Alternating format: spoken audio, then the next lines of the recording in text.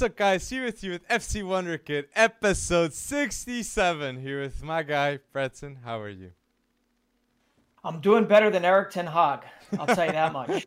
But how are you doing after this whirlwind of a Premier League weekend, of a bunch of different leagues opening? How you doing? Did you consume way too much football? Yes, consume the football that we needed and we missed. And if you missed another weekly podcast, do not forget to like this video. Thank you for liking the video. I sure hope you did. And thank you for subscribing to FC Wonder Kid, you cheeky. And putting that alert button that helps a bunch us at FC Wonder Kid. But yes, Premier League football is started. And Erik ten Hag didn't get the win that he so desired. And I think it was like the 8 previous managers ever since Sir Alex Ferguson, they all won their debut match. So Erik ten Hag didn't start in style. But I have to say this. Man United will never be a top 4 team with Scott McTominay starting.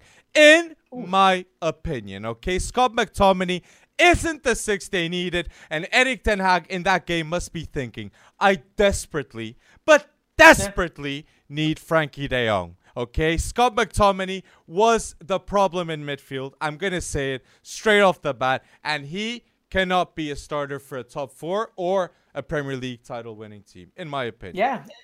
I mean, he almost probably should have been sent off at some point based on that one tackle. But I mean, I'm going to go a little bit further and say, listen, McTominay and Fred together as a double pivot did not work last season. Okay. This season, who's starting on day one? McTominay and Fred at the double pivot. So we're all focused on Frankie, okay?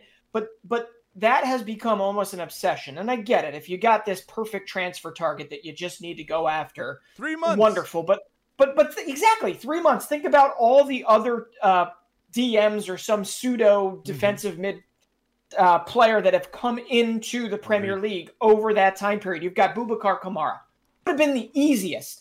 Even if you don't use him day one, he's a hell of a player to have as cover. Even in January for $5 million, you could have got him. I know. I mean, yeah, and you've got Basuma that everybody fought after. You've got Calvin Phillips. Okay, he only wanted City, but exactly. All of these players made the move, and you focused on that white whale with one club that's a little bit hung up on things, right? True. And ultimately, the one thing we all knew that needed to be fixed. Manchester United has a multitude of problems, right? They know this. It's like, cutting off one head and 6 grow back or something, because when it comes down to it, not one thing will make Manchester United bop up to the top of the table. Because if 18 goals from Ronaldo last season can't do it, it clearly is a whole lot more than just Ronaldo that is needed. But ultimately, one of the biggest things, if you asked every Manchester fan out there, what the biggest problem that needed to be solved during the upcoming transfer window to give Erik ten Hag the best momentum moving forward, they would have said positionally. CDM, yeah. Exactly. I don't even need, you said it. I don't even need to say it because ultimately they didn't get it done. And I don't know why, you expected a different, and then you played Brighton, but I don't know why you expected a different outcome. But like you said, if all the previous managers have won their first game, right? Maybe there is a little bit of a difference in past repeating itself. Maybe this time around he just kicks on from here, and Manchester United is great. It could be the case, and I understand that Fred is the one that's more at the back, and Scott McTominay does that box-to-box task. But still, having that double pivot that you shout out couldn't be the starting one in day one. And then I see James Garner, Ronaldo, and Varane. Those 3 on the bench all together. Just replace them and put them 3. Come on. Varane and Ronaldo especially. But James Garner proved himself at Nottingham Forest. And I think he just should have gotten a chance. Yeah. So let's wait and see with Man United what's going to come, the top 6. Those expectations that, 6th position is minimal, Erik ten Hag. If you do not get 6th, problems will come. But I do think even if he gets below 6th position, Erik ten Hag, he must stay. because the problem is deeper than just the manager. You need to take off the players. And yeah, getting a 6, fuck. And Scott McTominay was overshadowed by Moises Caicedo, okay? This is going to be his breakout season. We keep on saying FC Wonderkid community. You guys know. Moises Caicedo, Ecuador, and Brighton. The maestro. Come on. And McTominay, he knows. The guy, he'll go into any tackle. He jump-started a lot of the counters that Brighton had. I mean, Brighton just, you could see it. Yeah, there's a system. And there's a system, and Caicedo knows how to play in it. And it just, he could have been gotten by Manchester United. I get it. Exactly. Like, it's just it's amazing. And who's the biggest target that's coming out beyond De Jong right now? Who? It's Leroy Sané.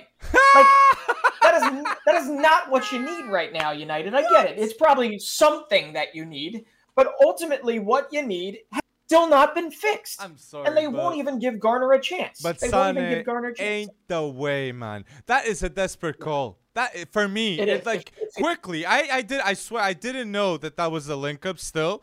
And if you have Sancho there, Elanga, Garnacho, Martial can even drop on the wing, man.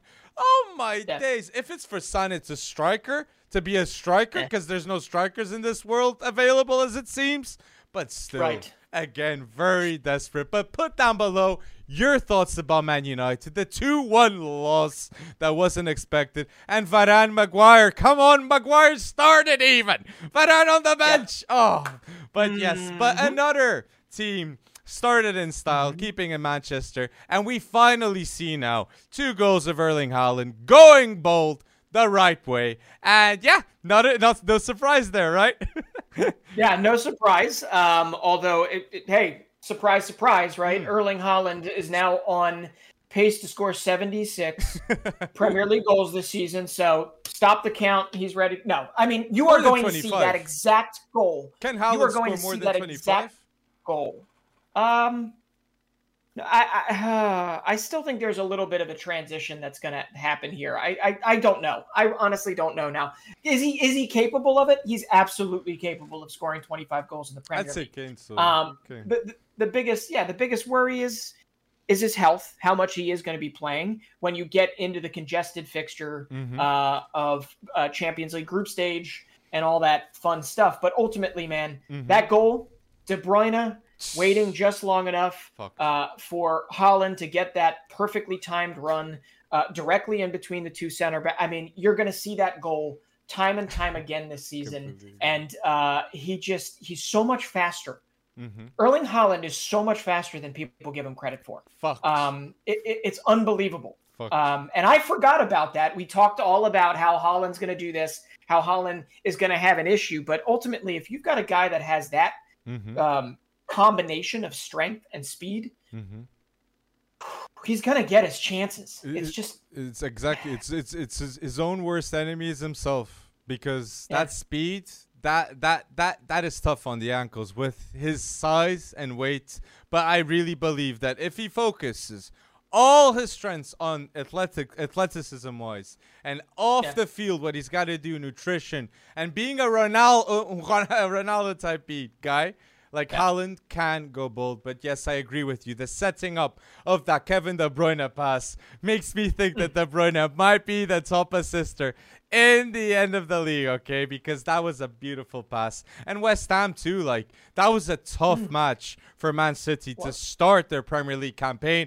And Guardiola says that I'm going to get that treble. And Haaland is going to start by going bold with a brace. And look, no surprise saying a top 3 Haaland expectations to be the top scorer. But Kane, Haaland, Salah, let's wait and see. It's a bold debate right now. It's a battle. It's going to be a battle. But Rice, I mean, Rice stays with West Ham too, as it seems, 2 people. So yes, he does. That was his first Premier League game as a captain. Is that correct? I think he had that armband. Maybe first start in the Premier League. I think. Yeah, I think it was his first Premier League start as a captain. I could be wrong about that, but and West Ham, West Ham had their chances, right? West Ham, I think, will be a whole lot better a couple months in, a couple weeks in. Yes. But ultimately, I mean, I thought West Ham gave City a little more than maybe they were expecting. Mm-hmm. But when it comes down to it, I still think, I don't think they're going to be as good as people give them credit, but they're definitely a good side.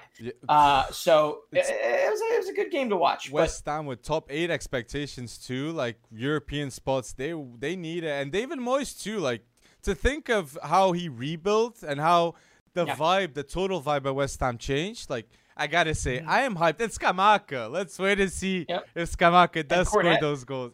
Cornetto, done deal. Cornet. Done deal. He was on the sideline. He was on the sideline. He was not on the sideline for the game, but he was there in plain clothes, ready to go. And all I can say is poor Burnley. Pretty sure their whole first 11 has been offloaded to all different teams in the Premier League. But that's what's gonna happen to any team that gets relegated, as it seems. And I gotta say, I got a prediction here. If that team were to be relegated, that this player would stay in the Premier League, and I think you know where I'm going for. And it's a team that Fulham against Liverpool. Fulham did go bold with Mark Silva, and I'm gonna say this: I warned the world about this Palhinha man. Palhinha is gonna destroy in the Premier League, and he's so fitting to play in the Premier League. Everybody will be mentioning Palhinha to leave Fulham at the end of this season. And it's no surprise that he started in style against Liverpool. That is one of the best teams in the world. It's undeniable now that Palhinha has the quality. Now that he's in the Prem, so it's only the start, people. It's only the start. It still baffles me. It baffles me how Fulham, out of all the teams in the Premier League, were able to land Palhinha. Imagine United, like literally United, if they had Palhinha playing against Brighton. The match result would be different, literally. They have blinders on. I don't know what they're watching. I have no clue what United scouts are watching. United fans have been calling. They've had short lists longer than Frankie de Jong for Manchester United. Frankie de Jong is not going to be the sole reason or the sole the part of the equation that gets you back to the top. It's going to be multiple right decisions that come cascading in a row. And Palhinha would have been a hell of a start for them, along with the other names that we talked about. But 20 million. Fulham, like 20 million, like, and that too, like, it enabled the whole team to be like they were. And then we see a guy like Mitrovic scoring a brace and showing to the world that I'm better than just championship level. I am at the level to play in the Premier League. And seeing him for the Serbian national team, I'm not surprised that Mitrovic is going bold in the Prem too. So you do you, Mitrovic, and keep going bold, man. Man, he's a character, and it's got to be tough. It's got to weigh on him in terms of you just rewrote the record books of the English Championship and the expectations that sit on your shoulders. It's pretty impressive, and for him to score 2 goals for Fulham, not only that, for Fulham to take it to Liverpool in that first 45 minutes. That was the best 45 minutes of Premier League football that I've seen Fulham play since the Dempsey days. It could be. But he is like, here's the thing. Mitrovic looks like he has that chip on his shoulder. True. Okay.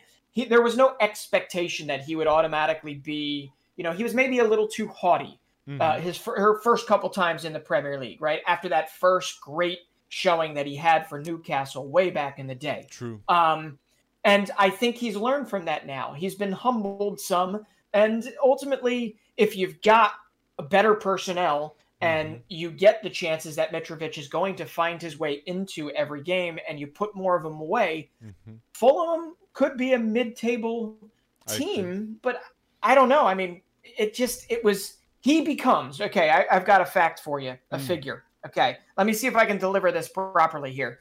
Okay, not only did his brace obviously earn Fulham a point, but I believe Mitrovic became the first player in one Premier League game to not only blow by Virgil van Dijk in dribbling-wise, okay, but also he became, in the same game, one of the first players to force Van Dijk to concede a penalty. Okay, So I think what I'm trying to say here is not only did he dribble by Van Dijk, but he also forced him to concede a penalty, and that's never happened in the same game before And for Van Dijk. that's a hell of a stat. Confidence-wise for Mitrovic, that's the world's best center back in the world. Man, so I mean, that's saying to the world that I am here to go bold, as we said. Mitrovic, man, I love that stat. To Van Dijk, too, like, again, more than 10 Premier League goals you'd expect, no? With Mitrovic. Nah. Oh, yeah. I think that's probably easy to say, because if he can score 2 against Liverpool, something tells me he'll be okay against maybe Bournemouth, although, Bournemouth, we'll get to Bournemouth. But True. But I got to, before, we got to go to the Liverpool side of things, okay? Because I know you want to talk to about one player, but before we get to that, obviously, if you missed the Liverpool game, Thiago is likely out injured for an extended period of time. That is going to hurt. It is definite. There's no way around it. That is going to hurt them. But on top of that, we got our first big Jurgen Klopp excuse of the season, right? You may have seen what he said after the game. What? No. I did see the field was too dry. But it is true. It is something used by teams not to dry the field or to put it wet. It's a tactic. And well, Klopp one he's aware of. He is aware, and Klopp highlighted it. But it is true. I understand that Klopp with those side comments. He does that sometimes. Even last season, he had a couple of 1 and 2 comments. And it's true. Thiago injury is huge blow. And honestly, that is a blow that can change the title expectations long term, if it's a long term injury. Is it, Breton? I don't think is it like 3-4 months? No. It's not that long term. Okay. But we do know that Thiago has obviously had a bit of a issue with coming back, right, in form, right? True. It takes him time to kind of snap back. So I believe it's at least 4 weeks. But we'll see.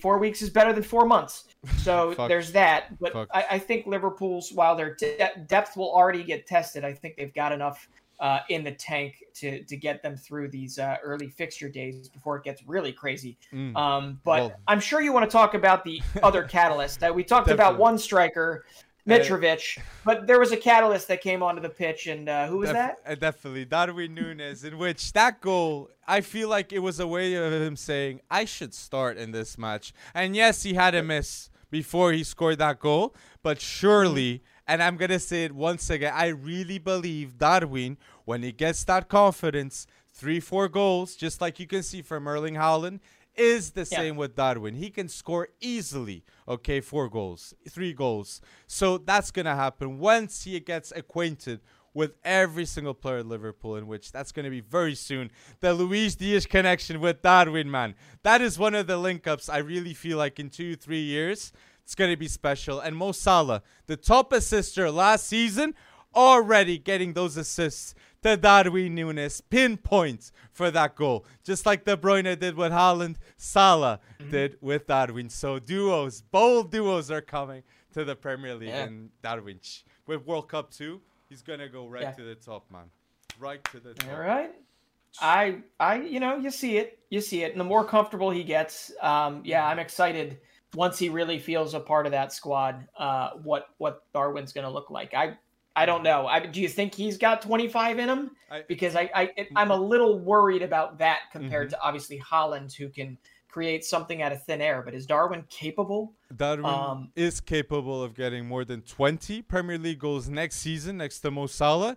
And he's most certainly can. I'm not saying he's going to, but he can get the 25 mark. He can. But it's a bold prediction, and he has to start ahead of Firmino to get those 25 goals. But 20, I believe it's going to happen. I'll say this. He'll get at least 2-3 hat-tricks in the Premier League this season. He'll get hat-tricks. Okay. So, because in the game that he feels he's confident enough to score 1, he'll score 3. So, I believe he'll score 2 or 3 hat-tricks in the Premier League. So that's a bold prediction of Liverpool. That is a bold prediction. And Jota all being involved, I really believe that's going to happen. So put down below your thoughts about Liverpool. The Thiago Alcantara injury, does it change your expectations for this season? What do you think, community? And if you're enjoying this video, don't forget to like this video. It's a huge help for us. Now Tottenham solidifying themselves to get that top 3 from the predictions, man. And Tottenham, Southampton 4-1, and Harry Kane and Son didn't even score. So this is going to go bold this season, and Conte bold. He wants that trophy, man, and Tottenham playing with intent, man. So organization, creme de la creme. Go Conte. Yeah. I mean, they conceded first too, I believe, right? True. Southampton scored first, and Dejan Kulusevski, man. I mean, if he plays like this the whole season, if he's even remotely consistent for the full 38 game season, 38, is that right? Yeah, 38 game season. The Spurs attack is going to be really tough to shut out at any point. I mean, come on, you've got. I don't even know. Was Richarlison in the game? No, he wasn't. No, not even. He's injured. He's injured. Yes. Yeah. So you look at that and you have. Okay, are there too many chefs in the kitchen? Are there too many guys that need the ball at some point when you're trying to put them all there? But no, the depth is just indescribable. I mean, it's gonna be a very, very good day if they can get, or a good season if they can get them all clicking and working together. But Kulusevski, yeesh. I mean, if this is his kind of like, this is what I'm here for all season, we might be seeing one of the best young players in the whole Premier League by the end of the season. I agree. So. Kulusevski right now is the top assister in 2022 in the Premier League right now. So Kulusevski, in terms of stats, providing for the people to score, he is going bold. And I agree, squad depth, Tottenham had Bissouma and Perisic on the bench. The bench. So Sessegnon going bold to the right way. I'm very happy that Sessegnon is playing, showing his quality. And Conte, he brings in 6 transfers this transfer window, and all have immediate impact. If they don't start, they improve the players that have start, because competition means quality, and Tottenham Conte knows that. A player that played with so many of the greats, Baggio, Conte knows that you need teammates and you need the mans to be the best. I'm going to say this. Tottenham and Conte are clearly, in my opinion, the team that is physically the most ready in the Premier League. Physically, no Tottenham player stops. The work rate is insane, and I really believe any team in the Prem, City, Liverpool, okay, they're going to have a tough time away or at home against Tottenham with Conte. Defensive-wise, in that counter that people say they don't attack, they counter like the best, okay? The best in the world. With Kulu providing the goals, Kane, Son, Richarlison just being straight bullets forwards. That is scary scenes. So again, and Tottenham. And 3 of the 4 didn't score, like you mentioned, right? 3 of the 4 did not score yet. It was Eric Dyer, right? It was whoever else. Oh, Ryan Sessegnon, which, by the way, come on, that story. I can't tell you how many times we all thought probably Ryan Sessegnon's time in a Spurs shirt was likely kind of limited, was at the end. And maybe it still is, I don't know. But maybe Conte sees something in him. And it was great to see him get that goal. He actually had a pretty dang good game versus Southampton. But you're referencing, I think, obviously the fitness regime. You're referencing, I don't know if you saw that video that circulated of Spurs. The vomiting after 40 full field sprints that was open to the public, or maybe to ticketed public. I'm not sure, but it was open to literally people there watching them throw up. Yep. Just hysterical. So if you can take that type of embarrassment, I guess, or that type of whatever, that becomes the norm, then a 90-minute match in the Premier League isn't really going to be that tough for you. So I agree. It's just the demands. It's just like, I would have loved to have seen, I'm not going to reveal my age, but I'm in my 20s. And Conte, like when he was a player, seeing footage of him, he was ruthless. And me seeing him as a manager, I can only imagine how he was as a player. But his teams play in a way that I admire, just like Simeone when he plays fairly. Okay, Conte, I feel like is a much fairer coach, and he plays with much better style of play. But it's just great to see how it translates. And Oiberg, all those players, man. Langley too on the bench. That's a good player on the bench too. Better than he was at Barca. So yes, people. Put down below your thoughts about Tottenham. Are they going to sign another center back? There's still a bit of news about that. Yes, put down below with Conte thoughts. But now staying in London, we have Crystal Palace, Arsenal, and Arsenal started their campaign in style. And I'm going to say it. Saliba, didn't he play? Didn't he ball out against Crystal Palace? He did. And Saliba, once again, one of the best young center backs in the world. And at the end of this Premier League season, he will be compared with the best Premier League center backs overall. No surprise. Yeah. So keep on going, Saliba. I'm with you. And you know what? He plays like he's been there with Gabriel, with White, who obviously was lined up as a right back for the most part. But he plays like he's been in that Arsenal defense for the last 3 years. Even if it wasn't physically, maybe he was there spiritually, and it showed. I am a little bummed at how Crystal Palace played. I thought they'd play a little more on the front foot, although I think Zaha almost had multiple opportunities to at least get on the scoreboard. But when it comes down, watching that game, I didn't feel that one. You didn't? I felt like Arsenal was. I have to say, I was one of the first games like in the past year. I say Arsenal really controlled. They really controlled. With Zinchenko, Martinelli at the left. He was. I'm gonna say this. Zinchenko at the left allowed Martinelli a lot of times to build up from the middle with Gabriel Jesus. So I feel like Crystal Palace got bullied by Arsenal. Okay. I wouldn't go as far to say bullied, but ultimately they definitely were the better team. Absolutely were the better team. I also think Zinchenko, I mean, he's going to get better. He got turned around a couple times. I think that's what kind of I'm referencing. But all in all, Zinchenko's debut was exactly what we 100% expected from him. Really good. Right? I mean, he's going to be a phenomenal. I mean, that's another. I know Man United wouldn't have gone in for Zinchenko probably. I don't know, because Man City to Man United rules. I don't know what's out there if it's unspoken.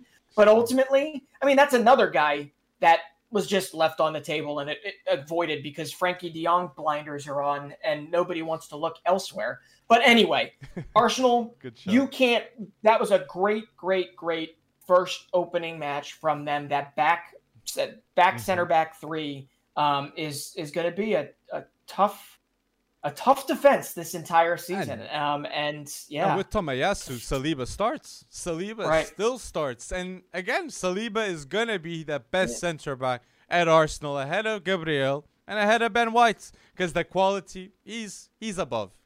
I think Arteta has understood that. All the personal grudge, put that aside and let's try to win a Premier League that Arteta, that is the biggest doubt. Is he the guy to win a Premier League, or is he the guy to get Arsenal to the top four? Let's wait and see. But Saliba, Saka, Martinelli, Odegaard, these are right players for a rebuild. So, Gabriel, it almost. I mean that. So I thought he kind of forced it a little bit. What do you think? I think he was trying almost too hard, but he was incredibly bright that first 20, 30 minutes. It almost felt like he was going to get that goal like right away. True. And then it just felt like he was forcing it the rest of the game. But I think the more he settles in, he's going to know, when to try and slalom through the defenders and open things up, and when to lay it off or push it out to the wings. And there's no doubt you see quality there. I mean, that one part where he got it outside the 18, he did a couple, I don't know even what you call that move, where you just shuffle it really quickly from right to left. Boom. He did that not once, but twice around the center backs, and boom, he was open. It is just great stuff. So I'm excited. Uma pastilha, a gum. That's how you translate it. Okay, Elastic. There you go. But I agree. Like he's definitely doing it what he has to do. And in terms of like I know Gabriel Jesus, we got to judge him with goals. But outside of the goals, he did everything he could do for Arsenal. And again, watching that game, Arsenal fans, you got to be hyped for what's to come. So put down below your thoughts, Arsenal fans. Do you still believe you need another signing?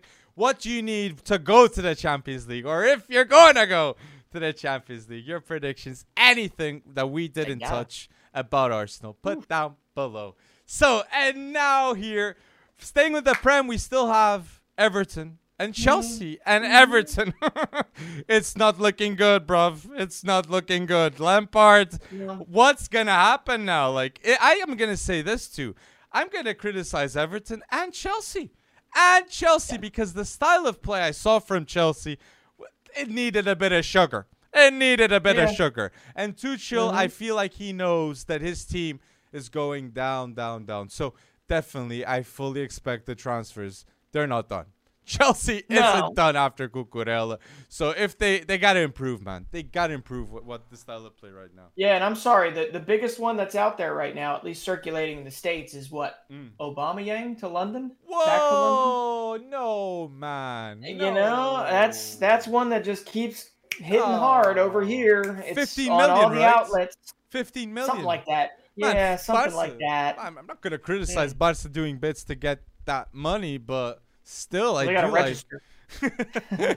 Well, that's a whole Chelsea, other convo. Yeah, true. Chelsea still, it feels more like they're a selling team right now because Timo Werner just got the here we go treatment from Fabrizio Romano. He's headed back to Red Bull Leipzig, and that's permanent. That ain't getting done, or ain't getting undone, I should say. And then the other one that's being talked about on his way out is potentially Hakim Ziyech. And we'll see what happens there. And then there's Callum Hudson-Odoi, right? Like, again, 21 years old now, should have left. He was, I believe, the subject of, maybe it was a preliminary bid of somewhere around 50 million, 60 million euros. Bayern, we don't know how true that was. Bayern Munich should have taken that because now what they're trying to do is get him a loan move to Southampton or something. So ultimately, they won. They got the win. They put me to sleep in the process for the full 90 minutes. I think the last 30 minutes or so, when he injected other players into the mix, Cucurella, even Christian Pulisic had a pretty, bright game for the most part. But really, what it comes down to is it was like watching paint dry for the most part. And I don't think he wants to fully play like that the whole season, but it did get the job done against Everton. I almost felt bad for Everton that they couldn't, sneak out at least 1 point for them. But hey, upside, Broha got a little time up front. We'll see if that amounts to anything in the future, whether or not he's staying. But there's still so many questions about what Chelsea is going to do, and why they felt the biggest need for them right now was to splash 55 million euros, maybe up to 75 million euros on one player just so Man City couldn't get him. I feel where you're coming from with that mention of Cucurella. And City seemed keen on getting him, but once it passed the 50 million, I feel like the agents thought they had to get something new, and Chelsea, they were the ones that were willing to bid that amount. It's staggering for me. But you mentioned ins and outs, and I'm gonna say this: Chelsea out already this season. You have Lukaku, you have Timo Werner, you have Rudiger, you have Levi Colville, academy product. Marcos Alonso is gonna leave too, and Hudson-Odoi on loan. So this is a different squad. Straight off the bat, just from the outs. And ends now. Koulibaly, Sterling, Aspie stays. Another extension of 2 years. For me, that is an excellent decision, by Chelsea, because the right wing back is still a problem in my opinion, but Aspie can play right wing back and center back. And center. Club legend, Aspie, great option to stay. And Wesley Fofana I have here. Is it going to happen? The 85 million, the price tag is clearly because of Maguire.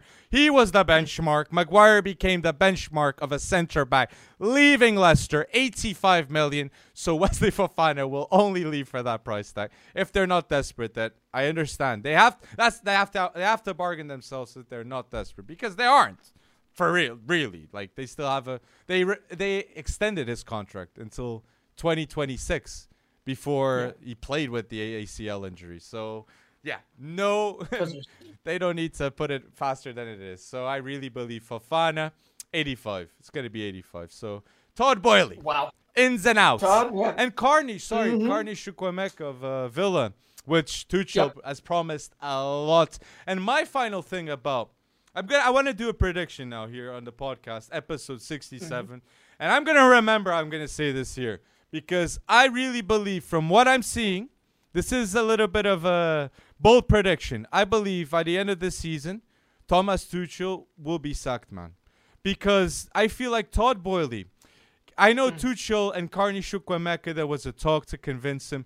But Gaga Slonina, I see a lot of news of Michael Edwards coming to Chelsea to be the right-hand man of Todd Boehly, to be the sporting director of Chelsea. And what I got to say is, if Michael Edwards becomes that guy, the best decision ever, okay, by Chelsea, in my opinion, because that man changed Liverpool in his transfers. The insight he did was through the roof. And I really believe that Tuchel is a manager that likes to have a grip, likes to make the decisions, likes him doing the dirty work. And Michael Edwards, I feel like they might clash in certain decisions. So that is my prediction. Michael Edwards, being the transfer guru he is, will be the sporting director of Chelsea and will make Chelsea the third in the Man City-Liverpool race in the next 2 years. I believe in this. Well, if that's your prediction, you got to go at least one further. If Michael Edwards is installed as the right-hand man,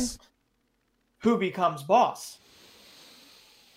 Who will lead the charge? I could see a guy like Nagelsmann, man, after Bayern Munich. I don't know. This is a quick shout-out because, again, I wasn't expecting that one. But Michael Edwards, being the transfer guy, having a big influence in the Bundesliga, I really believe he's a numbers guy. I know Tuchel is German, okay? But I really... Nagelsmann, I feel like, would listen to him. And Tuchel, I don't know if he will. That's my doubt. It's just a doubt that Michael Edwards, man. I really... I like that shout, and people remember him. Chelsea fans especially. This man is the man that made Liverpool be great. He will make Chelsea great in transfers again.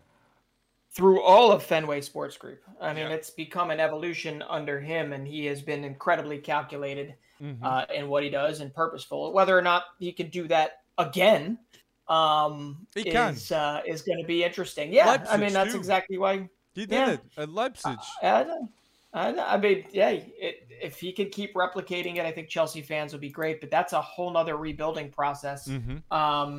And I do wonder. It does look like Thomas Tuchel is like, he just looks a different person.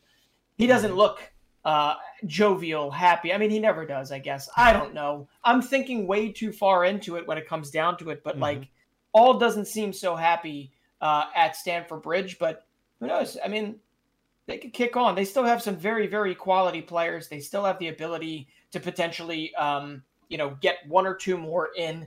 And before you know it, we're talking about them in the top three again. But I don't know. I don't know what's gonna happen wait and here, see. Man. And again, I'm gonna say it, people. Remember the name Michael Edwards. He is at the level of Luis Campos that is at PSG, in my opinion. So put down below your thoughts about Chelsea. What's going to come? What do they need new? Is Tuchel going to stay for sure? Am I just waffling here saying Tuchel might leave with Michael Edwards coming? Put your thoughts down below about the Prem. And yeah, I mentioned PSG fast. Can we go to the PSG camp? Well... Yeah, I guess, but I'd really like to give a little credit to a couple of the other small guys within the Prem before we move on. No, definitely. Oh no, definitely. Sorry. Now how you phrased it.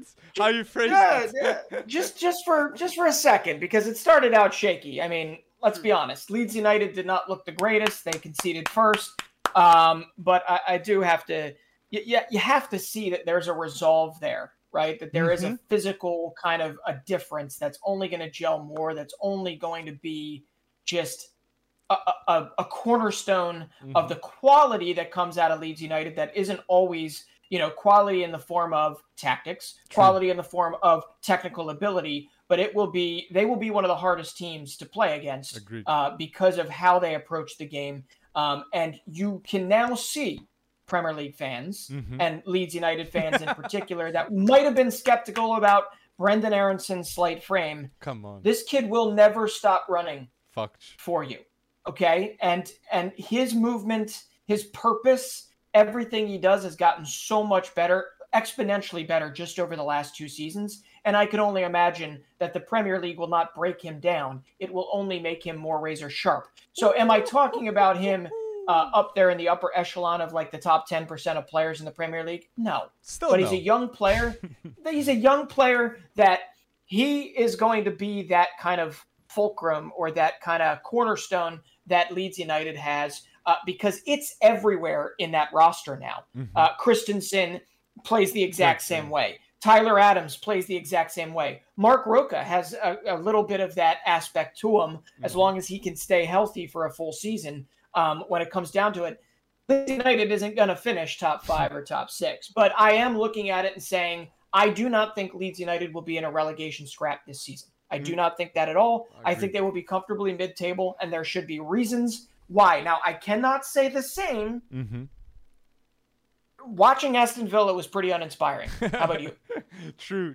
And I just want to say on Leeds, because you touched a good topic for me. It's like the timing of all this, like leading up to a World Cup, Jesse Marsch is not creating, but developing here 2 beasts for the U.S. men's national team with Tyler Adams and Brendan Aronson. And I might say this, leading up to the World Cup, Brendan Aronson might be the best player in form in the U.S. men's national team. That can be the case, okay? So I sound like you're like the Philadelphia Union fan, right? And I love to see him, man. But Brendan Aronson, I was shocked with the movement that he had. And Christensen, you mentioned fast. And again, this is going to be Rasmus Christensen at the right will be one of the best fullbacks in the Premier League, okay? Staying at Leeds will be very, very difficult because the progressive passes going forwards, he is at the right place when they lose the ball, when they win the ball, anything. Without the ball, you got to look at a player, and Christensen is that type of dude because the in-game IQ, very, very, very high. So Jesse Marsch is doing bits. And Rodrigo scored. Rodrigo Moreno scored. So we might see that striker that Leeds need with Rodrigo. So he has to go bold, and let's see if he keeps on going. And for me, it's just crazy. Imagine if Charles de Ketelaere would have chosen to come to this Leeds team with all the talent they already have. Like, oh my days, man. It's going to be very good. No relegation battle. They've got Joey Gelhardt. I'm sure he could get something done for them. They've got a kid in the academy that just scored 4 goals in I believe it was the Premier League 2 opening fixture for them. But ultimately, I believe they are going after Kalamuendo from PSG. Oh, what a good one. I think would be a great, great, great piece for them because it fits in very, very nicely with what I think Marsch is trying to accomplish. So I'm excited. You know, but you know what I'm not excited about? The Villa, well, no, yes, and we can segue into that. But like, how do I get a Leeds United jersey without paying 20 flipping pounds for a delivery fee? Can somebody tell me about that? But anyway, we got to move on with that because, there were 2 misfires, right? You had Aston Villa misfired and you had Nottingham Forest misfired. More specifically, Jesse Lingard misfired. Jesse Lingard, you ready for this? He had 39 touches in the full 90 minutes. Okay, he lost possession 9 times. He won 0 out of 6 duels, but he had 1 key pass. 1 key pass. So if you're looking for an influencer, you're looking for somebody that jump starts that attack or creates that attack. I don't know if it's going to be Lingard. Is it 1 game and we write him off for the rest of the season? Exactly. No. But ultimately, Jesse Lingard has to produce more if Nottingham Forest, kind of wants to stay up. But we'll see. But and Villa too, man. I'm just going to lead up to that. Bournemouth, the relegation prime team that everybody says straight off the bat 20th. They went bold and they showed Villa, you can spend all the money, but we can beat you. And that's what will happen. And I believe for Villa, though, it puts an eyebrow, and this is not the proper way to start your Premier League season. Stevie G, with all those transfer businesses, man, people are going to be judging, man, just because of this result with Bournemouth. So let's wait and see how they answer, man. But but Newcastle, I want to say too, man. They're getting those 2 goals. What a goal by Fabian Schär straight off the bat. Like, bullet goal. And Bruno Guimaraes, man, once again, showing the class, showing why he has to be mentioned with one of the best players outside of the top 6. And Bruno Guimaraes, for me, he plays for Brazil. With the quality he has, if he played at a better team, he would be starting for Brazil. And I can tell you, Bruno Guimaraes is much better than Fred. Much better than Fred. So these are my thoughts, in my opinion. And keep on going bold, Newcastle. I don't disagree. With that. And yes, Newcastle made easy pickings out of Nottingham Forest. And this is going to be, I don't know. I feel good about my predictions right now. But we'll revisit that. 8th position, Crystal Palace. Yep. Well, okay, I don't feel good about that one. Man, why'd you have to bring that up? Because Newcastle's my 8th. My Newcastle's my 8th. Brighton's looking good. Fulham's looking good. Leeds is looking good. And you got to bring up West Ham. True. No, Leeds definitely. No, definitely. You're a big advocate. We'll see. Let's see. Top 12 can be the case for Leeds, but let's wait and see. Put down below your final predictions of the Premier League. We want to see rank them 1st to 12th. We're going to answer that comment, I guarantee. So go bold in the comment section saying your predictions. And yes, mention Cali Muendo, and I did mention PSG before. And I got to say, come on, Lionel Messi. You are going bold by scoring those bicycle kicks. That was a beauty, and 2 goals and 1 assist. Lionel Messi is starting Liga in style. So let's wait and see if he goes bold in the Champions League. But PSG with Galtier, man, it's looking good. It's looking very good. Yep. I think, come on. I think I called this one how many months ago? True. You said Galtier to PSG even before there was a slight rumor of Galtier going. So like I'm not one to pat myself on the back, but it makes sense. And but the goals still remain the same. It's still Champions League or bust. And yes, it's wonderful that Messi looked like he was having fun. And Neymar looked like he was having fun, right? And when it comes down to it, do I love what Luis Campos has done so far with their incomings? Yes, I do. Vitinha, great. Ekitike, think he overpaid, but it's a loan to start, and whatever. I mean, he could be great. He could I would have rather than given Calamuendo a chance, but ultimately, none of this matters until you get to the Champions League. Okay, because it's pretty much a foregone conclusion that Ligue 1 doesn't matter to them. It's training. You might as well be on the training pitch. And it's just the goal still remains the same, and this needs to happen.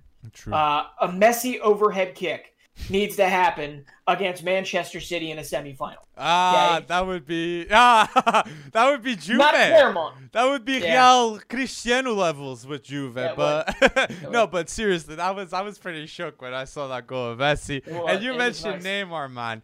1 goal and 3 assists, being involved the whole game, and happy Neymar. This is what we have to see before a World Cup 2. And even so, when Neymar scored the goal, Luis Campos and Nasser, they had a talk between each other, almost like, oh, good decision. We say it's for him to stay. So, again, it's a big season for Neymar, inside and outside. I feel like he's got a lot of voices inside PSG telling him, now's the time that we expect you to show the 220 million, Neymar. World Cup here, PSG champions with Mbappe, Messi. Now it's all or nothing, man. This is the documentary that they need now, PSG, this season. But I want to say this because I see the news, and it's sad. I don't think PSG want this. But I already had an eyebrow when Vitinha came, Renato came in. What Verratti in all this, Does he play with them? And as it seems, Verratti has the intention to leave PSG. Not going to say it's going to happen this summer, but a lot of reports are suggesting that Man City are going to snag Verratti. And that I gotta say, another midfielder and a bold one of the best in the world. He's one of the most underrated midfielders in the world, in my opinion, Verratti. So for Bernard Silva replacement, that will be ridiculous. Ridiculous. That would be pretty good. But Verratti, well, that basically it means it's a foregone conclusion that Marco Verratti is going to have the best season of his career if he's auditioning for other teams out there. So be ready for that. It could happen, man. I really believe. You think it's going to happen this summer? Yep. Luis Campos. I feel like they already. I see 2 Frankie De Jong.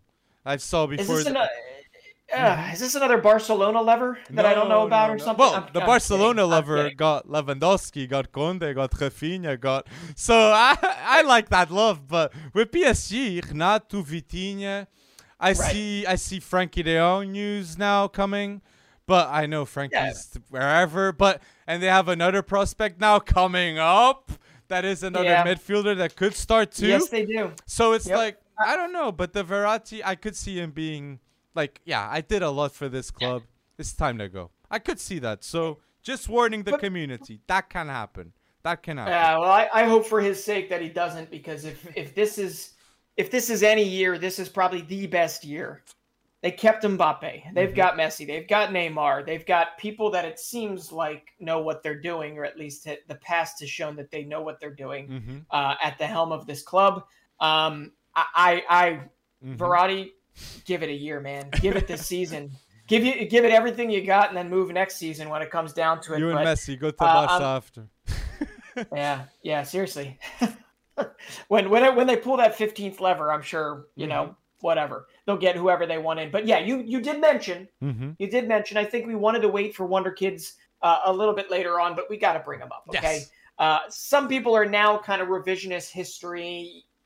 They're doing this revisionist history type of thing on Warren Zaire-Emery, saying that he's the crown jewel of the academy. Nobody's really talked about him over the last, say, 12 months. He's only really become more mainstream over the last, say, 3 to 6 months. But, man, we've been talking about Warren Zaire-Emery for a little while now, okay? And the fact of the matter is PSG making him the youngest player ever to debut for the club. With as rich of a history as PSG has, okay, that tells you all you need to know. And I don't think this is one of those things where it's like, hey, we're going to play him and then we're going to sell them all for $35 million, okay, which I don't think he'd command right now. But ultimately, Warren Zaire-Emery, I think, is going to see more time than most people expect this season. And I think he is going to become a squad player under Gaultier. So we'll see. But it is great to see him finally get his just dues. And to really start to be able to prove himself. And man, 16 years old, unbelievable. I don't know what the hell I was doing at 16 years old, but it certainly wasn't not starting, but it certainly wasn't getting on a pitch with Messi, Neymar, and whatever.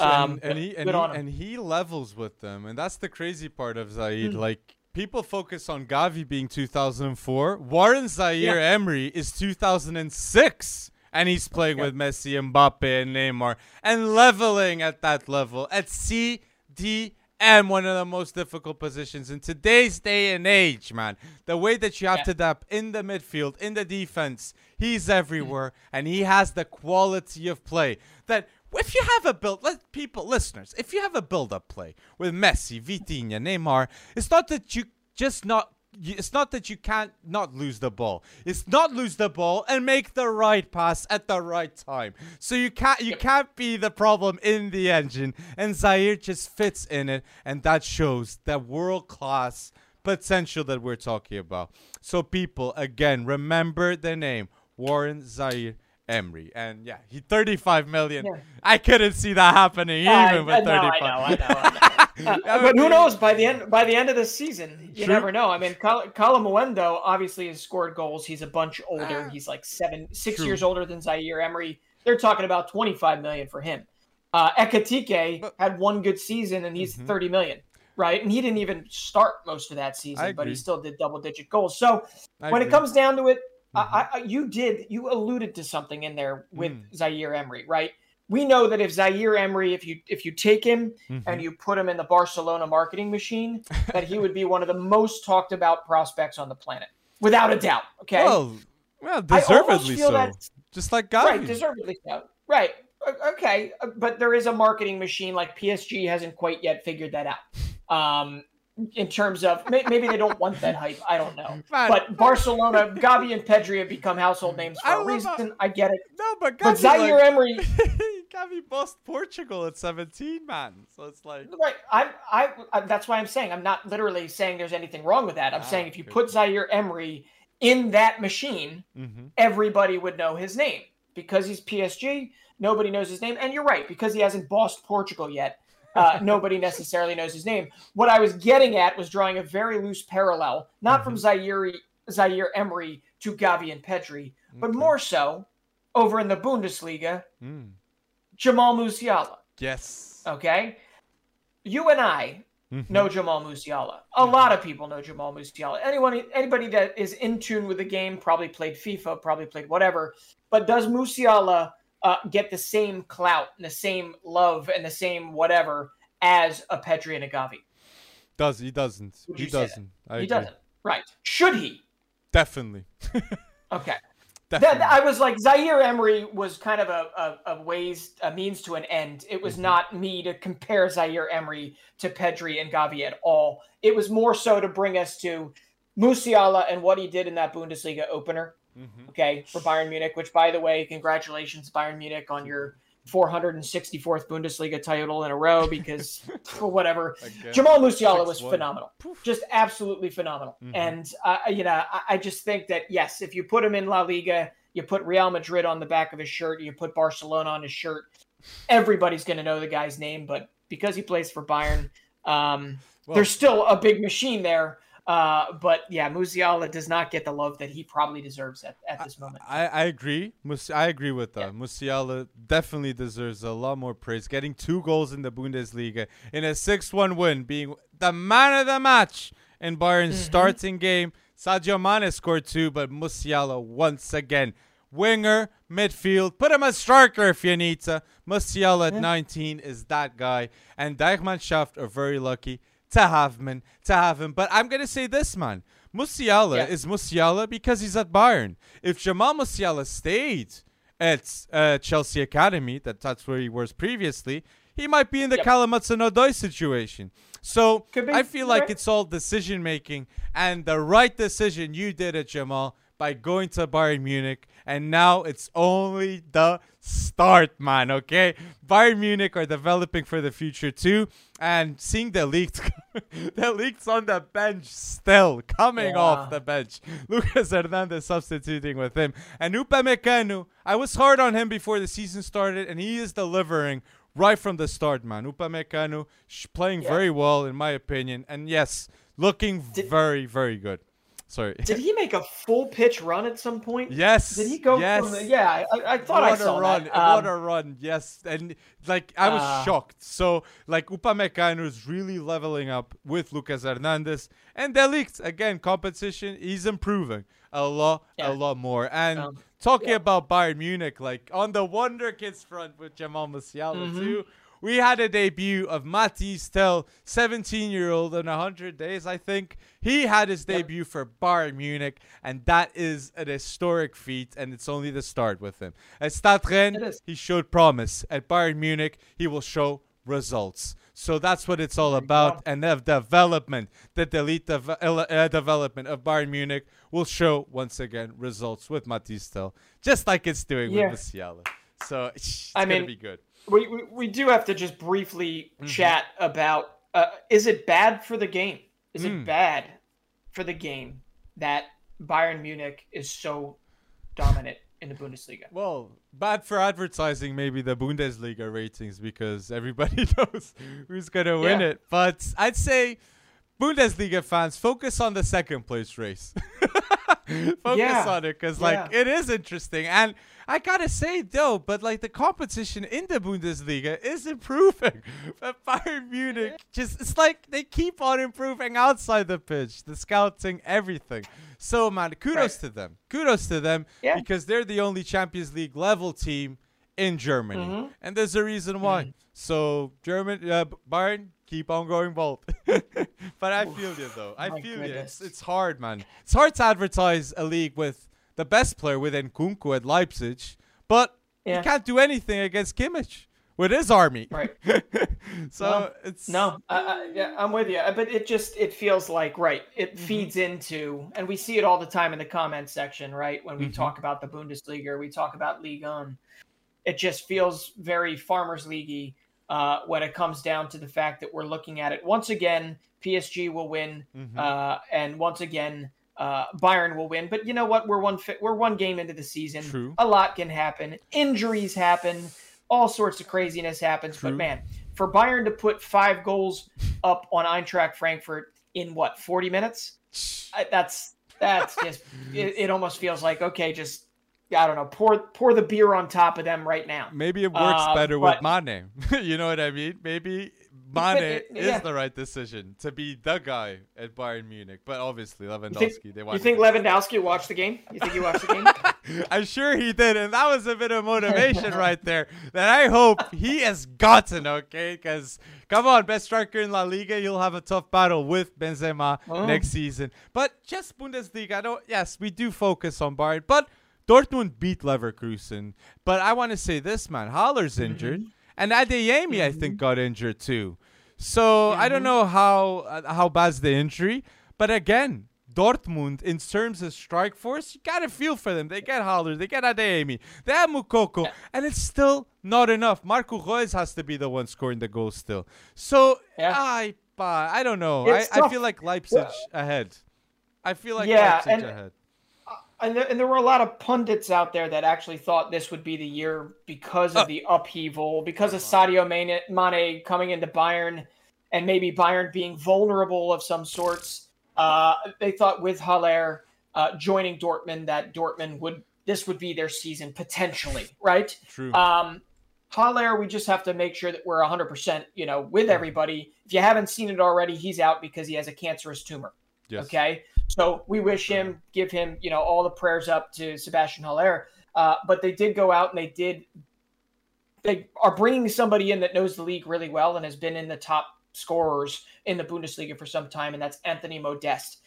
So maybe they get some production out of him, but you're right. Yeah, losing Adeyemi, we don't know for how long. Gio Reyna's not back yet. So it really is going to all come down to the vets. It's going to come down to Marco Reus. It's going to come down to Julian Brandt and whether or not he can, There was a lot of hype, man. True. People were saying they did the best transfer business in the market, man. And it's not making results. It's not making results. And as long as the defenders aren't getting injured, that's when they get into big, big trouble. Dortmund, as we know last season. But Schlotterbeck and Sula could be a good pairing for hopefully years to come. Hopefully, if they start together, hopefully that's the case, man. Because Dortmund, they have to trust those two, the Mannschaft, and the national team will do too. So yes, people, put down below your thoughts about the Bundesliga. What did we miss out? And just Angelino going to Hoffenheim and David Raum going to Leipzig. That only solidifies my position with Leipzig second, keeping Guardiola and Nkunku too.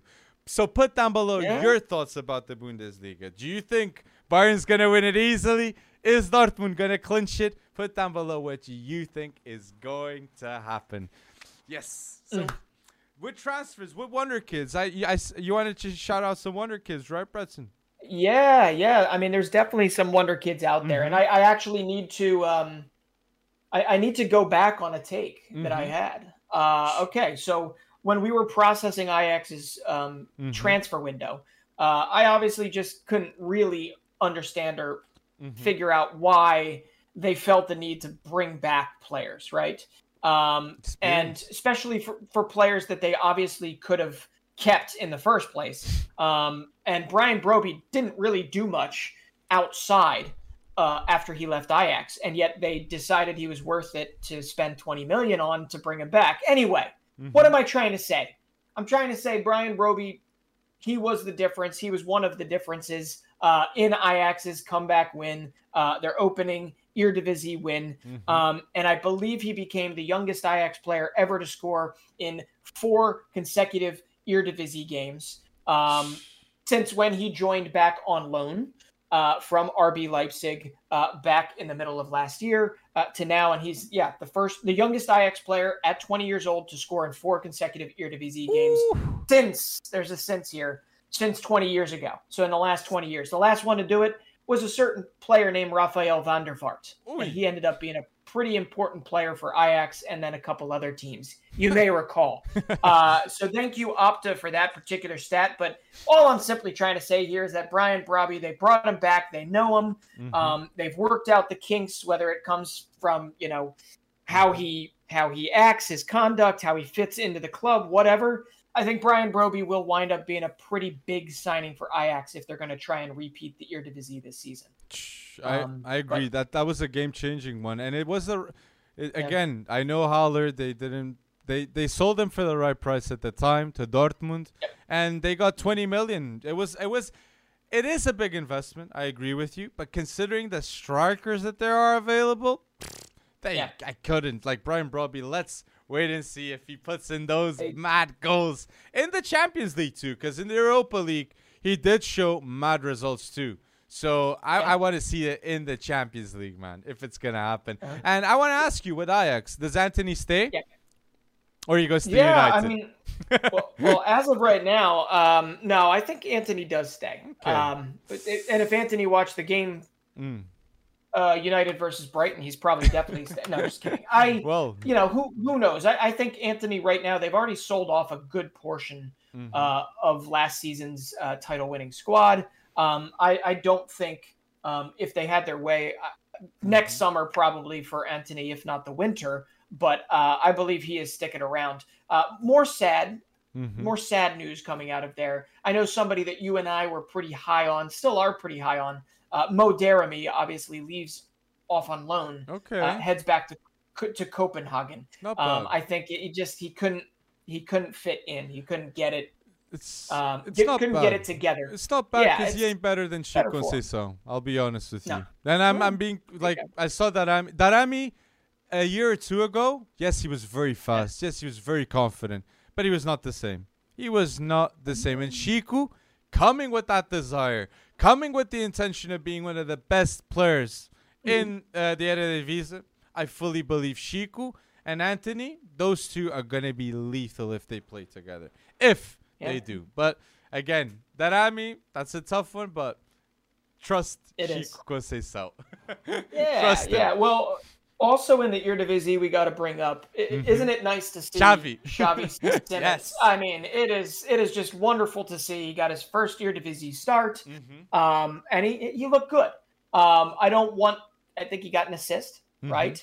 I think they won pretty big. And when it comes down to it, Xavi Simons, it looks like he's going to be a pretty big part of their ecosystem this particular season as they try and pip Ajax at the top of the Eredivisie. And we also have to give a shout out to PSV product Johan Bakayoko because he scored his first Eredivisie goal. But I just love, come on, the Eredivisie, you cannot beat it for giving youngsters a shot. If you want to know who's going to populate La Liga rosters, who's going to populate Premier League rosters, and even Serie A rosters in some respect in the near future, you got to watch the Eredivisie. And man, PSV is already given shouts to Xavi Simons. They're already given opportunities to Bakayoko. That's probably due to Noni Madueke's injury. But this season, I think, is going to be pretty close at the top, and it's going to be PSV, Ajax all the way again. And it's a promising one. Put down below who do you think is going to win the Eredivisie. I'm going to lean on Ajax, though. But what do you believe is going to happen with the Ajax and PSV? But Xavi Simons, man, he's really going bold, as we like to say. And, showing the intention of why Barca, PSG, they all were crazy with the contracts with him. And now PSV showing why. So I'm excited about that. But you said Eredivisie Development League is one of the greats, and I completely agree. And I think Primeira Liga, we need to see how they do and the quality of play, because Eredivisie's style of play improves the youth because of that quality. And I feel like we're stepping to that level, but we're still not. But there's a lot of youth A lot of youth to highlight. And I want to say, I said in previous pods that this player could play in the City role, just being a role player. But he's going on loan. He's going on loan, and he's going on loan to Passos de Ferreira. Kaique, okay, from Man City. I fully believe this player is going to settle in incredibly well at Passos, com os Castores, and he will cause a positive impact in Primeira Liga. He will have an effect, an immediate effect, because he has to show results to Pep Guardiola. And this man didn't even give credit to Pedro Porro. And Pedro Porro is one of the best right backs in Primeira Liga. Okay, he said he had to see more than 200 players in the City group, which I understand, Guardiola. But Kaique, if he's going to show himself to Guardiola for that winger spot with Mahrez, Foden, we have the whole that Man City that he has to go bold at Passos show. Or he's another player that they just sell off, and they just go on the roll with this transfer business. You never know. So, but I like him, though. I'm very confident to see him. Well, staying in there, that is an interesting spot. That's where he wound up, Kaique. But I have two questions for you. I watched some of the openers, or what I could in terms of the highlights, and obviously, I mean, is it safe to call Enzo Fernandez already a cult hero at Benfica? Yeah, Enzo Fernandez is definitely one of the best players at Benfica and one of the best midfielders in Primeira Liga straight off the bat. The goal he scored against Michelin was one of the boldest goals I've seen in a debut for a team, man. First touch from a corner. Go watch the tape. Enzo Fernandes, 2 games, beautiful. 2 goals. Man, Enzo is literally positioning himself to go to the World Cup straight off the bat. So good for him. I'm not going to say he wanted the Libertadores to end earlier and come to Benfica, because in the contract, Benfica, great transfer negotiations. They stipulated Enzo can come at the end of Libertadores, but we get him for 10 million plus objectives. Instead of paying the 20 million, that it would be immediate. So what happened? River Plate got knocked out by Vélez Sarsfield in Libertadores, and he comes for the 10 million price tag immediately. So Benfica did the best deal out of this, and Enzo is going to be a household name, I believe, in 2-3 years, worldwide. Absolutely. This is not, just like Darwin, Enzo Fernandes is a guarantee money ball decision. Such a good player, man. He is gonna go ball. And I might say this: Enzo Fernandes, if Benfica goes through in the Champions League, they're gonna against Michelin. It went well. Enzo Fernandes, if he's in the Champions League, people will notice him hard. He doesn't commit mistakes. He scores a lot of goals, and he knows where to be. He can play at the 6, at the 8, at the 10. Very adaptable. Enzo Fernandes, the future of Argentina, and now at Benfica. So watch out, Camilo. And already a hero at the Estadio da Luz. So I'm with. I think Benfica profited, though, in some respects, off of all of the transfer hubbub, all of the media hubbub around Julian Alvarez. True. I honestly believe that he just kind of scouting. I'm sure scouting teams knew exactly who Enzo was, right? But ultimately, because the focal point was on that transfer, I bet, things happen for a reason. And Enzo, I wouldn't be surprised if Benfica wanted Julian and they just couldn't get him. Because City. That's true. I'll be honest. In the past, a player like Alvarez would have gone to Primeira Liga. Like we saw Lucho, Lisandro Lopez. I remember that's a player that came. Ramires, a lot of Brazilians. So it is true. I feel you, though. The Enzo, he did get a lot of clout since Alvarez was there with the 6. And who knows? Yeah. And who knows? By the end of the season, we might be saying Julian Alvarez should have had a stepping stone in between River Plate and Manchester City. I like his role. I like his role, though. I like his role being absolutely behind Haaland. I'm sorry. I am just more comfortable in saying that I think Enzo Fernandez is going to be a bigger name than Julian Alvarez in the Argentinian setup for years to come. I think he will be the bigger name long term. I think he's doing it right, and I think in this case, fate threw him a curveball, but it worked out nicely that he got to Benfica early, and he's able to kind of ingratiate himself from day one. So he's definitely one to watch. He's one that every time we talk about River, it's hard not to look at Julian Alvarez scoring 4 goals and doing this, but we always kept coming back to who's pulling the strings, who's doing it for Gallardo's River, and it was always Enzo in our eyes. So I am excited to see him hit that ground running. I had one other question within the Primera Liga, a name that I don't hear you talk about much, or many people we talk to, Pedro included. I don't hear this name talked about much, and yet he's off to a fire start this year so far for Porto, and he had 21 goals last season. Taremi. What is your name? What is your take on Evan Nielsen? Yeah, what is your take on him? Evan Nielsen, comparing with Darwin, he's not the same level that Darwin was last season. But Evan Nielsen is at the level of a team right now, a top team like Newcastle. Remember that West Ham giving 50 million for Darwin? Evan Nielsen is at that stage now. Evan Nielsen is a young, prolific striker that has promise. Very strong, good finishing. But I'm going to say this. If I was a Prem team looking at Porto, I would put all in on Taremi. Taremi, for me, is Evan Nielsen, but even better. The only thing that Evan Nielsen wins with Taremi is his age. He's younger, he's stronger, true. But Taremi, as a player, I'm going to say this. For 5 million, Taremi was one of the biggest bargains in the history of Liga Portuguesa, because Taremi can assist. I'm going to say Taremi is the Harry Kane of Primeira Liga. Pronto. Well, there you go. He can score, he can assist, he's strong, he's fast, but Evan Nielsen's stronger and faster. But Taremi is that player that just plays next to him and he completes him. But leaning on Evan Nielsen, I think it's just going to be one more season, Breton. And seeing the shortage of strikers in today's beautiful game, I believe a top team will get Evan Nielsen because he'll put numbers and he's young. So and because of that age, based on 21 goals last season, he's already got 2 goals, 2 assists in 2 games this season. I agree. And they paid $9 million for him, right? $9 million for him, I think. For a striker, and it's with Brazil, it's like 90%. It's always those deals that. But I'm gonna say Porto. They got Verón from Palmeiras. I like that signing. They got David Carmo.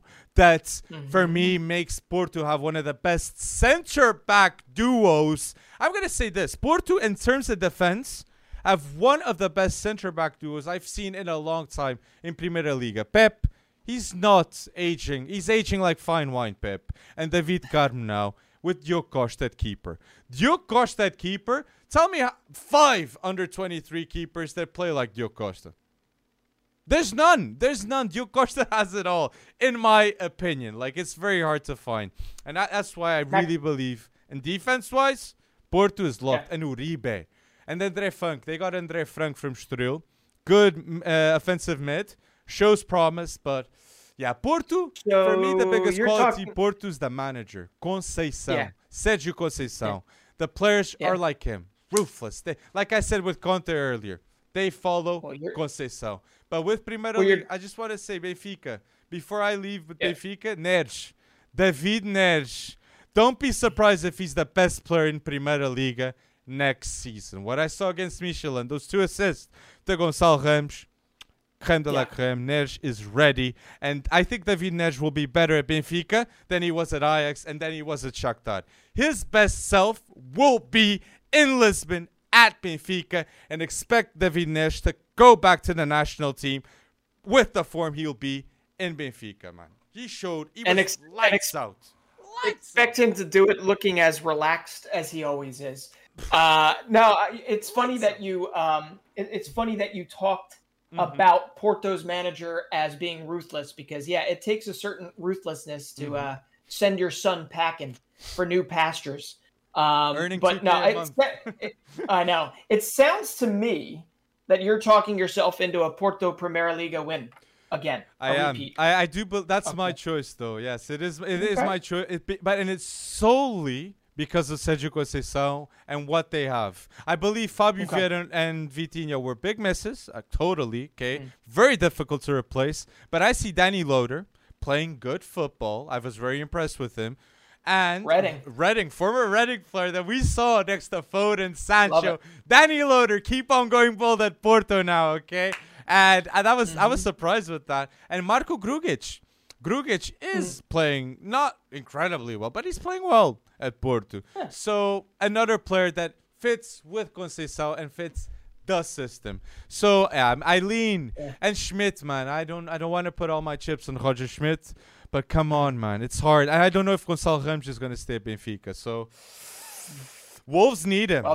Wolves need him.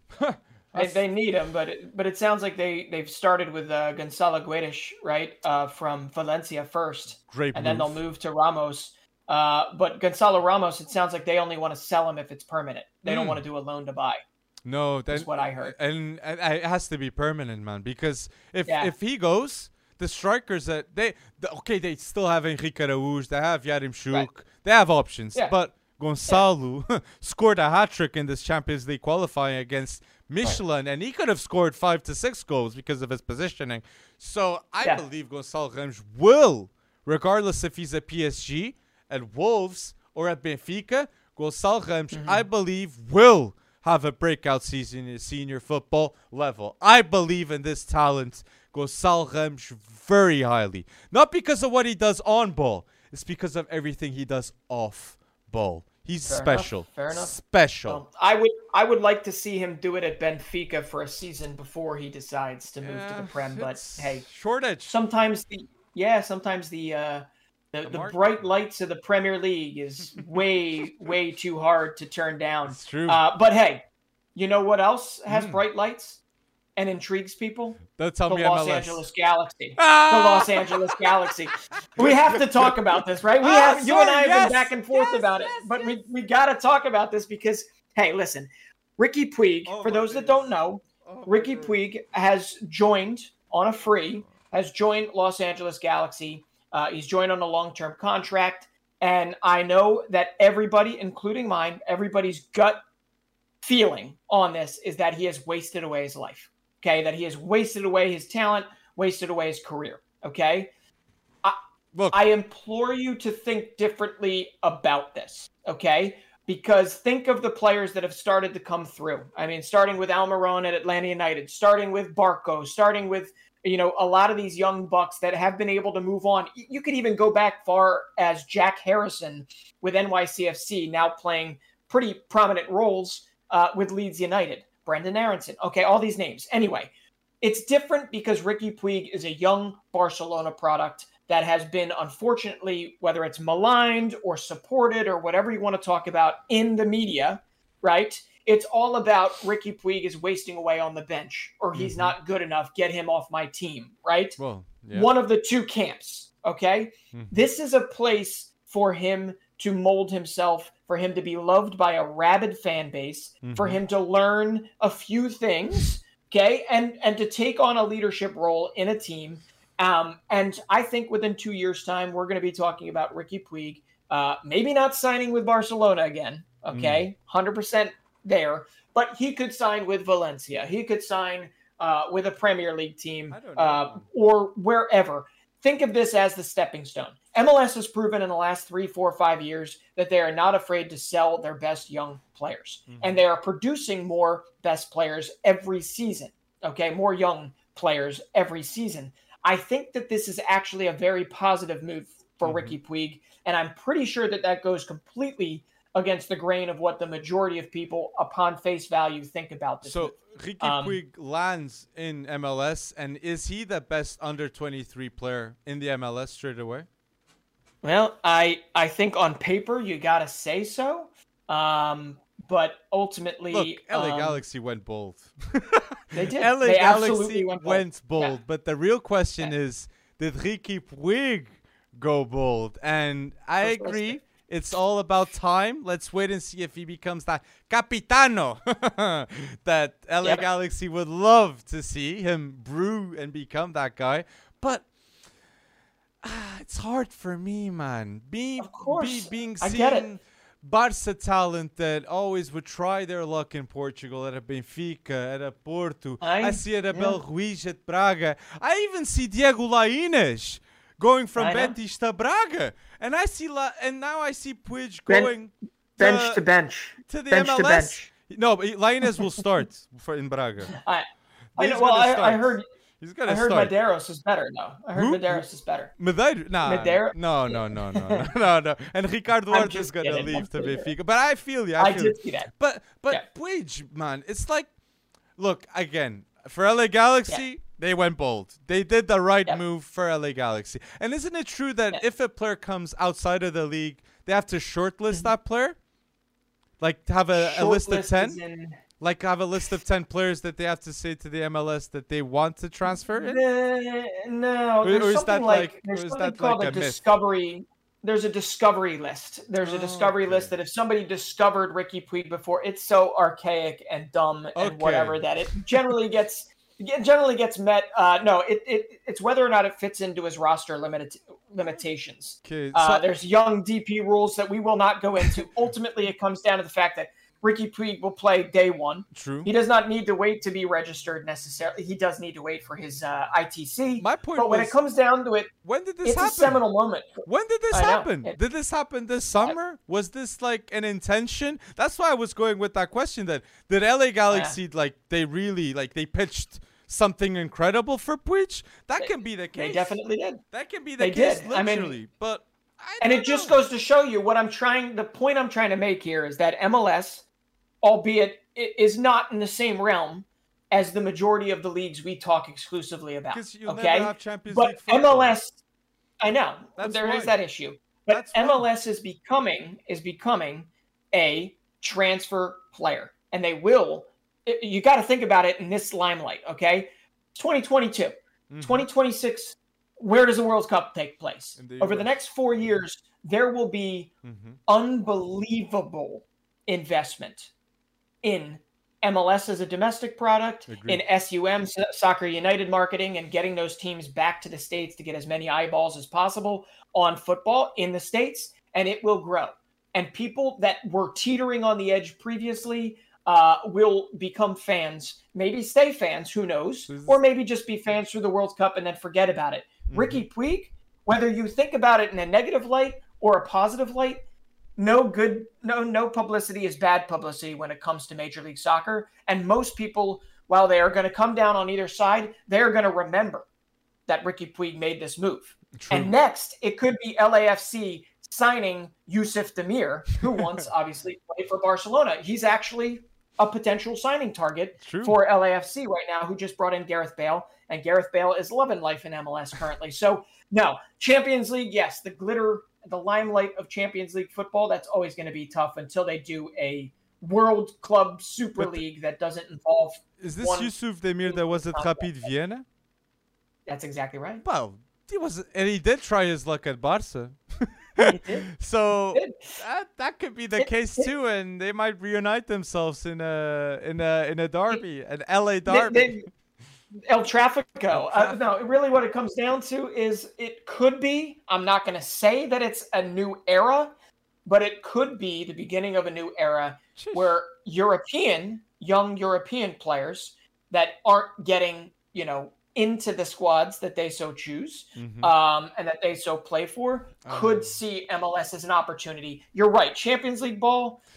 I just prefer Puig. But really, come on. You know what I mean? I hear you, but come on. Think of the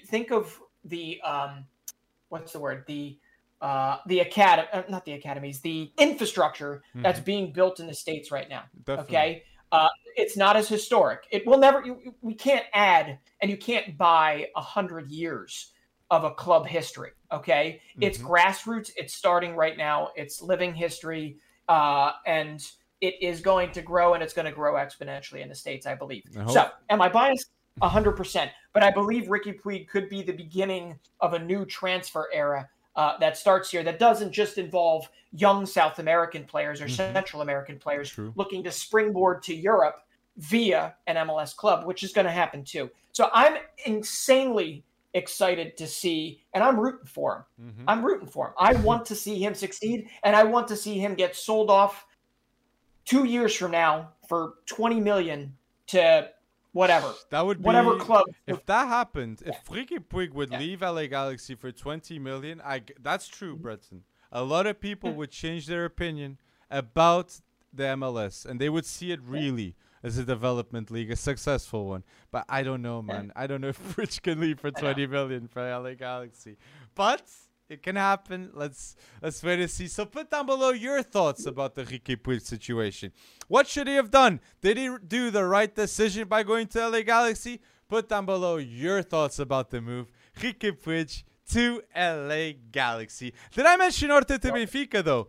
I just wanted to... Did I mention Ricardo Horta going to Benfica?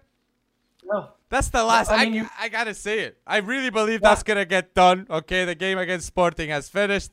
Braga is gonna sell now Ricardo Horta to Benfica. I feel like now's the time to happen. That after you've been saying this for like the last year now. So year? No, I think how is it a year? No. 6 months. 6 months. How long have we been doing this? Summer.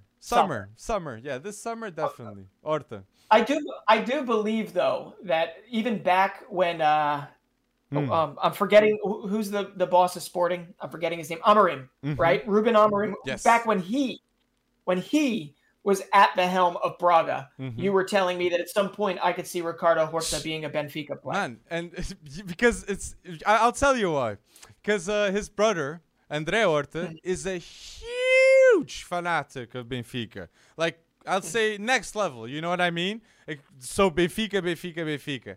And I could see in the family, it's born and bred. So let's see if Horta, both brothers go to Benfica. That I could see that happening long term. Isn't Andre Horta the one that went to LAFC and left a year later? Exactly. And I was gonna say going from Keaton Parks and Andre Horta to Riqui Puig right now. So there is improvement. Yeah. There is improvement seeing from the outside looking in. Brenner now in Cincinnati, Talsmagno in New York City FC. I agree. The South Americans locked. So let's wait and see if the rest goes too. So yes. Any last thoughts, Breton, in the pod? I think I'm the only one that loves to talk about the Austrian Bundesliga, because if you're trying to find the next Holland, it's a great place to start, because that's where he got his come up.